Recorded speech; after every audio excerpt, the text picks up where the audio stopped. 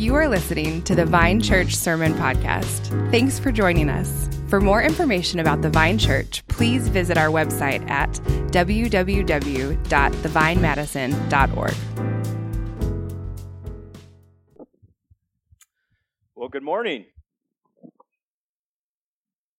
I think we're going to have to sign Ryan Albasta to a long-term contract on the drums as he shrinks in his seat. Man, love you, brother. Matthias, dude, you got some dancing moves up here. Loved it. It's so good to just celebrate who God is together, isn't it? Well, I think this will probably come in the announcements later on, but tonight we have, or this afternoon really, 4:30, we have a family meeting, which just means all of you should come back. We're just going to discuss things that are going on in the church, hearing testimonies of God's faithfulness, while just talking about the news of the church, and we'll be passing on some information. But it's a great time just to continue to get to know one another and to spend enjoyable moments together. I like to say we turn this room into just kind of a family dining room. It's an opportunity just to eat together and share some moments together as a family. So I encourage you to come back for that. Well, this morning, as Brian read, we're in Psalm 25. And as we get going, I want to ask this as we get out of the gates. Have you ever prayed a prayer similar to this vein of thought that says, God, what is the right way to go? God, what is the right way to go? Like, should I go to grad school? Should I move over here? Should I go out with that guy? Should I dump this girl? Should I take this job? Like, how do we know what God wants for our life? How do you know if you're in God's will? I imagine some of us are actually praying this prayer right now. God, what is the right way to go? Who remembers, and kids in the room, maybe this might be really relevant to you, but who remembers Choose Your Own Adventure books? There was a period of my 5th grade life where that was the only piece of literature that I read. I love those books. And I think we all know kind of how it goes. Like, there's a scenario that you find yourself in, like maybe you're in the jungle, there's these lions, and you're trying to escape, and then this lady from this village steps out, and she like invites you into the village, and then you have a choice. Do you go with this lady into the village? If so, turn to, page 104. Or do you say, no, thank you, and then you turn to page like 131, right? And you have this choice of what are you going to do. And in this situation, it kind of seems favorable, right? So you accept this lady's invitation, you go into the village, it turns out she's a witch, puts a curse on you, you end up in her stew, the end of the story, right? It can end quickly. And if you're like me, over the course of time, instead of starting at the beginning of the book, right, I started at the end of the book. And I saw all of the outcomes, and I chose which one I wanted, and then worked my way backwards to find all the right choices, right? We all did that, right? Not just me. But wouldn't it be great if we could do that in real life? Wouldn't it be great if we could see all the choices that God would have us make in order to stay within His will for our lives? Well, Psalm 25, which you just heard, is written by David, and it's really a psalm that's known for a psalm of asking for prayer of guidance. David is looking for God's guidance in his life, and it's interesting that scholars, they can't agree on the exact historical or particular context to when David wrote this psalm. But we hear in David's words that it's written during a time of trouble. Look with me at verses 16. David says this, he says, "Turn to me, God, be gracious to me." Why? Because I'm lonely and afflicted. The troubles of my heart are enlarged. Bring me out of my distresses. Consider my affliction and my trouble. Forgive all my sins. He says, consider how many are my foes and with what violent hatred they hate me. Like, these are heavy words, aren't they? David is in a desperate time at a crossroads of some point in his life where he's looking for God's guidance. And we know David's life, a lot is written about it. Maybe this is the time when Saul's hunting after him. Like David says, many are my foes. Maybe this is the time he's grieving the loss of a child. He says, the troubles of my heart are enlarged. Perhaps it's after his own sinful, adulterous relationship. He says, forgive all my sins. Maybe it's when he was exiled out of his own kingdom by his son. He says, bring me out of my distress. But whatever the situation, David expresses right out of the gates in verse 1, total trust in God. He says, to you, O Lord, I lift up my soul. And in thinking about my own life and in conversation over the years with other Christians, I find that we often flirt with this idolatrous desire of needing to know God's will for my life, rather than simply desiring to know God himself, period. And I think the Bible has much to say about God's guidance, but I think it places the emphasis in perhaps a different place than maybe we want, but I think different than the particulars of perhaps the situation or the context that we find ourselves on, and perhaps more on the emphasis of knowing God and becoming the kind of person that God wants you to become. And I think that's what we find in this psalm. That David's praying less for his needed guidance in the particulars of his situation. We don't know what's going on. And that David prays more in this psalm to be more of the kind of person whom God guides. And so that's our big idea this morning, that it's not how God guides, but who God guides. Not how God guides, but who God guides. Let's pray and ask for God and His Spirit to help us this morning. Lord, we ask, Lord, we plead that you would open your word to our hearts this morning, and our hearts to your word. Enlarge who you are. May we catch a clear glimpse of who you are this morning. We love you, Jesus. We ask for your help. In your name we pray. Amen. So we're going to go and we're going to look at 4 characteristics. I think there's probably more, but I've chosen 4 characteristics of a person whom God guides. 4 characteristics. In this psalm, you may see a note, and it's a little bit challenging in the sense that it's an acrostic psalm, which means, I think we all know, right? You get an acrostic card, like someone spelled your name and like puts a thought or an idea behind, like James, like J, joyful. I always get joyful. And then you work through the name. But you take my second-born kid, like Hazel, you got a Z right in the middle of her name, right? So like the logical flow of thought isn't always there in an acrostic form of writing. And so this is far less going line by line and more pulling out the general idea of what I think the psalmist is perhaps capturing. Does that make sense? So 4 characteristics, it may seem like I'm pulling, but I think I'm getting it fairly close. So the first characteristic is this, that that God guides those who fear the person of God. That's the first characteristic, those who fear the person of God. We see that in verse 12.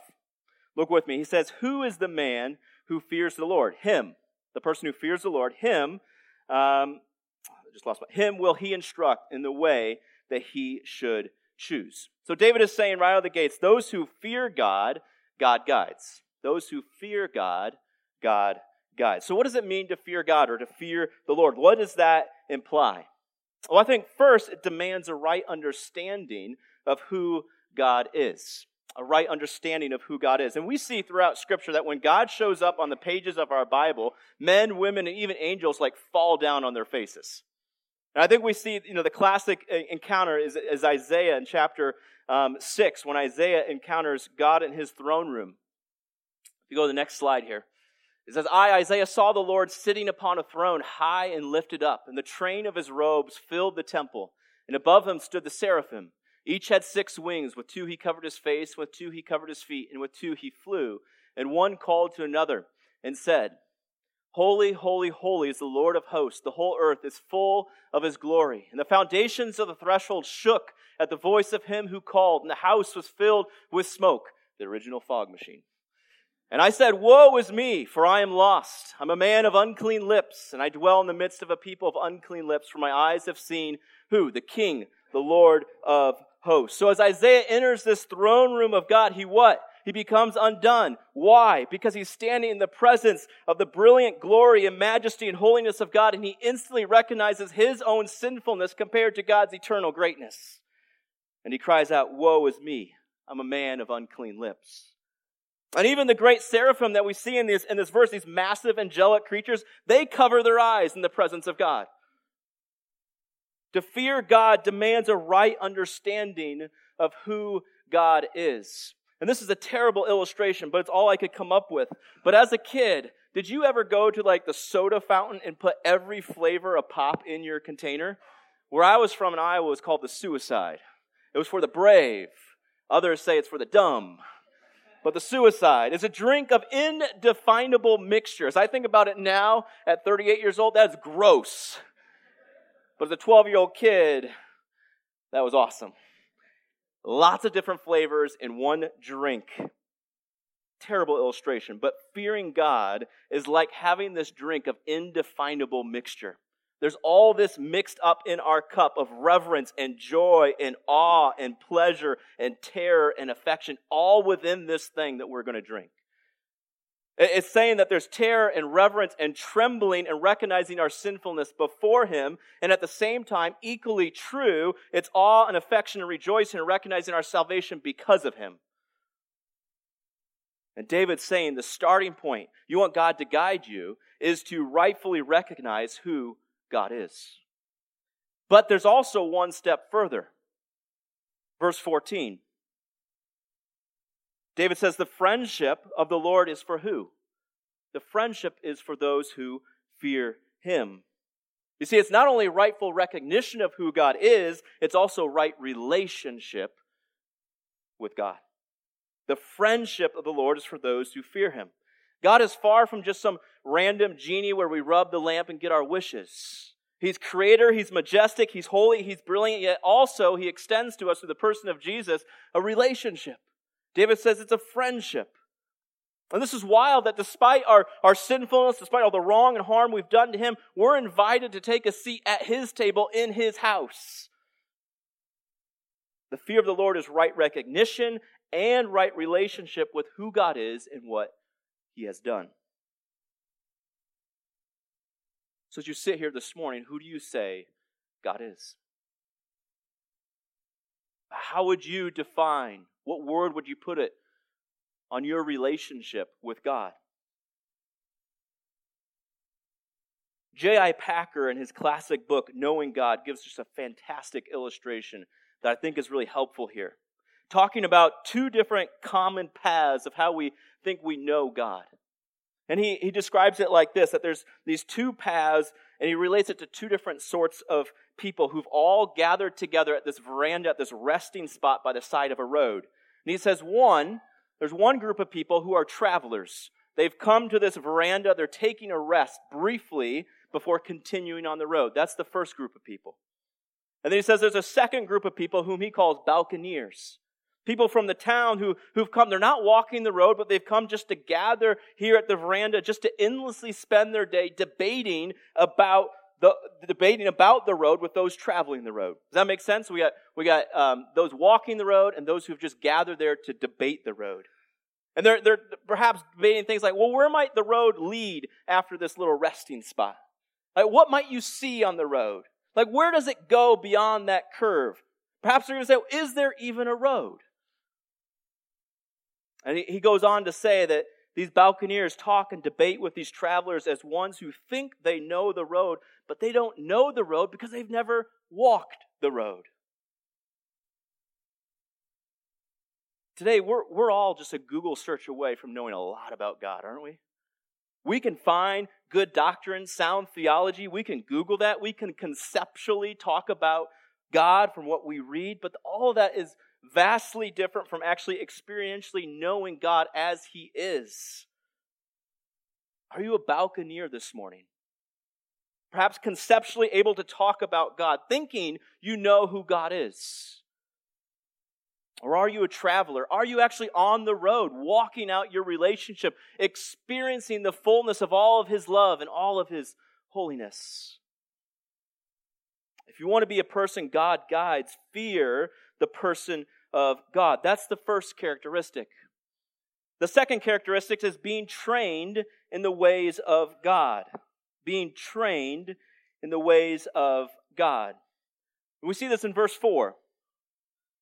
I read earlier this morning during confession, David says, make me to know your ways, O Lord. Teach me your paths. Over and over again, kind of on repeat in the Psalms and Proverbs, there's this language of ways and paths. Remember back to Psalm 1, the way of the righteous and the way of the wicked. There's two ways, there's two paths. It's common language in our Bible. And they each of these ways, paths, lead to two different destinations, right? Jesus himself expresses that back in Matthew. He says, enter by the narrow gate, for the gate is wide. And the what? The way is easy that leads to destruction. And those who enter by it are many. For the gate is narrow and the way is hard that leads to life. And those who find it are few. There's two ways, there's two paths, two different destinations. One to life, one to destruction. And so David prays, Lord, make me to know your way. Teach me your path. You see, David's familiar enough, as we know, he's familiar enough with the ways of God to know there's a path that leads to life and a path that leads to destruction. So he prays, Lord, teach me to be trained in your ways. Help me stay on the path, your path that leads to life. Let's think about basketball for a moment. The GOAT, Michael Jordan, no debate, right? I don't think so. Just dates me, I guess. But after a game in which Michael Jordan played, he did this all the time. But as he's driving to the basket and there's like two defenders in front of the rim, like impossible to score, right? Michael Jordan just jumps and kind of just leaps through both defenders and slam dunk, right? He scores. And after this game, there's like this classic interview where a reporter says, did you know what you were going to do before you jumped? Like, what was your thought process? Like, help us understand what was your idea as you're jumping into defenders, right? And Michael Jordan, as only him can respond, he says, I jump and decide in the air. I jump and decide in the air. Meaning this was a in-the-moment response. It was an instinct that just came naturally to him. In sports, as we think about sports just in general, it's all about in-the-moment responses, instincts, which always results from purposeful and persistent training, mixed with perhaps talent that God gives you. And this is why in basketball or any sport, but in basketball, if we stay with basketball, like you have situational practices. Those who have played the sport, like you practice against a shot clock with only 3 seconds to go. You practice inbounding a pass against a press coverage. You practice your defense against all different offensive strategies. You practice these things because coaches want to coach their players, not only the fundamental skills, but also just as importantly to read the in-game situation so they will skillfully respond when that moment happens in the game. And the New Testament says it like this in Hebrews chapter 5. For everyone who lives on milk is unskilled in the word of righteousness since he is a child, but solid food is for the mature, for those who have their powers of discernment, trained by constant practice to distinguish good from evil. Being trained in the scripture gives you the instinct to know what God wants. Which means if you want to know the will of God, you must be saturated in God's word. To purposefully and persistently work on our skill of understanding Scripture so that when we're in midair like MJ with the basketball, like it's just instinct in that moment to discern what God's way is. It's second nature. We just instinctively know the ways of God, able to discern what is good and evil. We have to, though, purposefully and persistently work on that skill of applying Scripture. There's a great illustration of this in C.S. Lewis's story, The Silver Chair. Many of you have probably read it, where Aslan the Lion gives Jill the task of finding the lost prince of Narnia. And he gives her 4 signs that will help her or aid her on her quest to find this lost prince. And he says something to the effect of, as Aslan's talking to Jill, he says, remember the signs, these things he's given her. Say them to yourselves when you awake in the morning, when you lie down at night. And whatever strange things may happen, let nothing turn your mind from following the signs. Believe the signs. Nothing else matters.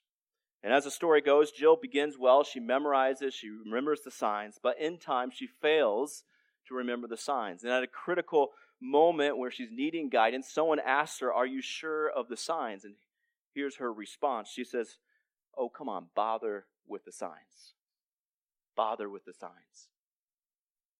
Doesn't that capture you and I often? We hear over and over again, like from a young age, if we've grown up in the church, like you need a devotional life. You need to be memorizing Scripture. You need to be meditating on truth. You need to be reading your Bible. We hear that on repeat, drilled into us every Sunday. And like Jill, at least for me, we do well for seasons of time, but it's evident that over time I get lazy and apathetic to the importance of God's Word in my life. And if we're in crisis and someone were to ask, how's your devotional life? We probably don't say, we want to say like Jill, oh, bother with the devotional life. I've done the Bible memorization. I've done the Bible reading. I'm in a crisis. Like that hasn't got me anywhere. Don't you see where I'm at right now? But in that moment, what we fail to see is that we've neglected the very guidance that God's given to us in His Word. Someone once said this, you won't live out the will of God any more than you know the Word of God. You won't know the will of God any more than you know the Word of God. If you want to be a person God guides, be a person who gets in His Word. So who does God guide? First characteristic is one who fears the person of God. Second is being trained in the ways of God. And thirdly, it's one who's obedient to the commands of God. One who's obedient to the commands of God. Meaning we don't just read our Bibles, that's a fantastic start, but we actually do what the Bible says. Verse 10, all the paths of the Lord are steadfast love and faithfulness for those who what? Who keep His covenant and His testimonies. Keeping God's covenant and testimonies is obedience. So David says those who obey the commands of God, God guides. We do what God says. And often when we're in the middle, I know for me, in contemplating God's will for our life, we often give into this notion that suggests until I fully know God's will, like I'm just going to sit and wait. And that seems kind of biblical and right. However, I believe that it's as we walk in obedience, which may require waiting, but as we walk in obedience to God and what He says, it's there in our obedience to God that we'll discover God's will for our lives. Here's what I mean. It's an illustration that's been used often is, imagine like right out here, there's this massive tractor truck. There's a massive truck, fully loaded, 80,000 pounds, blocking everybody's way out of the parking lot, and we're stuck here. Right? And in that parked position, it's impossible, I would suggest, to steer that thing out of here. It's not going anywhere. We're going to have to get cranes in here to like move it, to steer it out of the parking lot. However, if you and I got into the cab and shifted from park into first gear and get the vehicle slowly moving, right? Moving this 80,000 massive truck is suddenly very possible. Actually super easy to steer it out of the parking lot. What I'm trying to say or suggest is it's far more possible to steer a moving truck than a parked truck. Once a truck is in motion, you can steer it. And likewise, as we get in the motion of obeying the commands of God, it's there that we'll find our lives are quite possible to be steered in the right direction to walk out the will that God has for our life or His plan for our life. Elizabeth Elliot says it way better than I just did. Widow of Jim Elliot, who was a missionary killed many decades ago. And she says this, and this is profound. Does it make sense to pray for guidance about the future if we're not obeying the thing that lies before us today? How many momentous events in Scripture depended on one person's seemingly small act of obedience? Rest assured, do what God tells you to do now and depend upon it, and you will be shown what to do next. I read that, and that was like a dagger. Like, God, I want your guidance for this thing here, but over here, God, like, I got it. I can do this in my own way. I can solve this without you. And I think it's why David in Psalm 9, or in verse 9 says, he leads the humble. He leads the humble in what is right and teaches the humble his way. Because humility pushes aside what you think is best and accepts what God says is best. If you want to be a person God guides, be obedient to what God has already revealed in Scripture. Who is the person that God guides? One who fears the person of God. Secondly, is one who's trained in the ways of God. And thirdly, is one who's obedient to the commands of God. And lastly, it's one who trusts in the promises of God. One who trusts in the promises of God. That what God says he'll do, he'll do. And here's the rub. I think we all feel it, whether we express it or not, that the ways and the paths of God are often foreign to the ways of the past, the way our world operates and thinks. I tell students in youth group all the time, because I felt this as a kid, was just, it's okay to be different or odd to your schoolmates. Apostle Peter tells us, he says, we're strangers passing through a foreign land. So as we live out the ways of God in this life, we must possess a deep trust in the promises of God to be different. And David expresses this in verse 3. He says, indeed, none who wait for you, God, shall be put to shame. They shall be ashamed who are wantonly treacherous. I think the hard part of all this is just the waiting, right? No one wants to wait. I was just in Walmart the other day, and there's like all those cash registers, right? But I'm going to walk down to the one that's open. I'm not going to wait in line, even if there's just one person in line, right? Oftentimes when you do it, you're like the last person, because whatever. But we live in a culture that wants things now, right? Waiting is hard, but David places 100% confidence in waiting on the promises of God. And he says in verse 2, oh my God, in you I trust. Not myself, but in you I trust. Let me not be put to shame. David's demonstrating in this psalm a total trust in the promises of God for his deliverance. And as Christians, we have to wrestle through this in this life, this tension of living in the already but not yet. What Jesus accomplished on the cross and the empty tomb, it is sufficient. We can take that to the bank. But as we live in our broken and beautiful world, it can seem at times that Jesus was not or is not victorious. We feel that.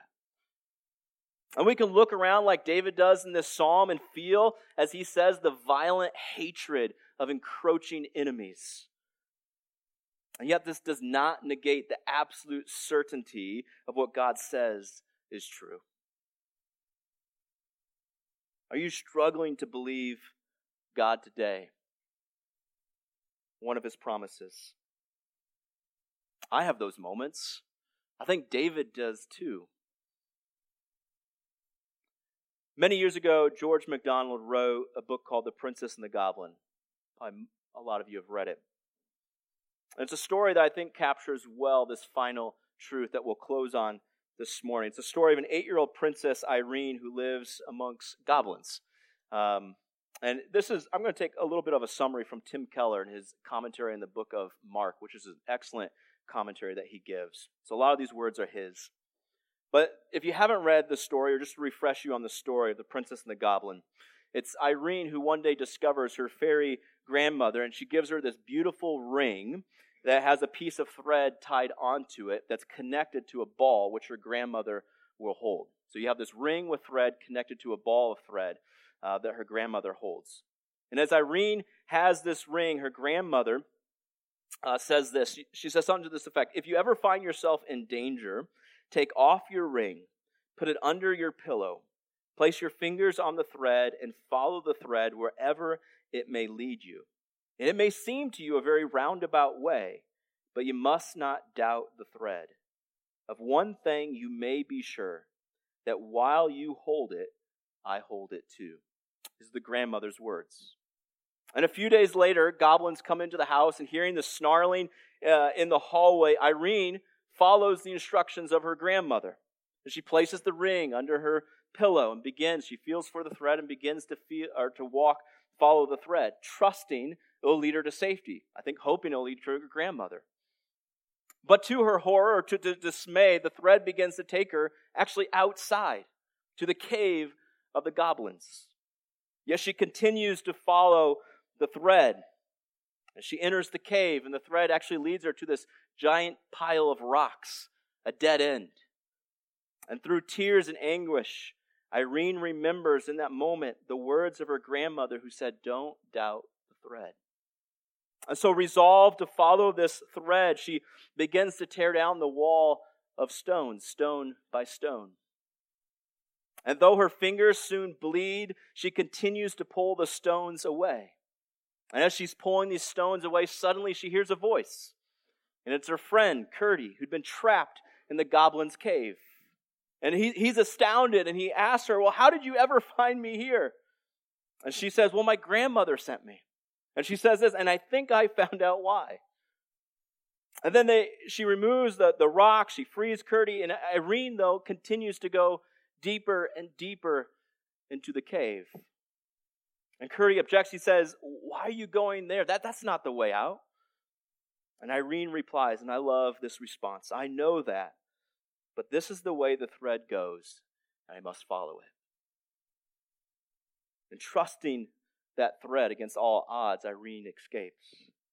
You see, the thread proved trustworthy because her grandmother was trustworthy. And the ways and the path, the promises of Jesus are trustworthy because Jesus is trustworthy.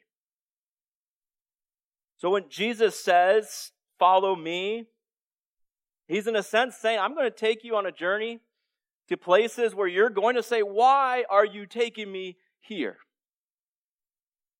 And he's going to say, I want you to keep trusting me, to stick with me, to not turn to the left or to the right, to not give up, to turn back.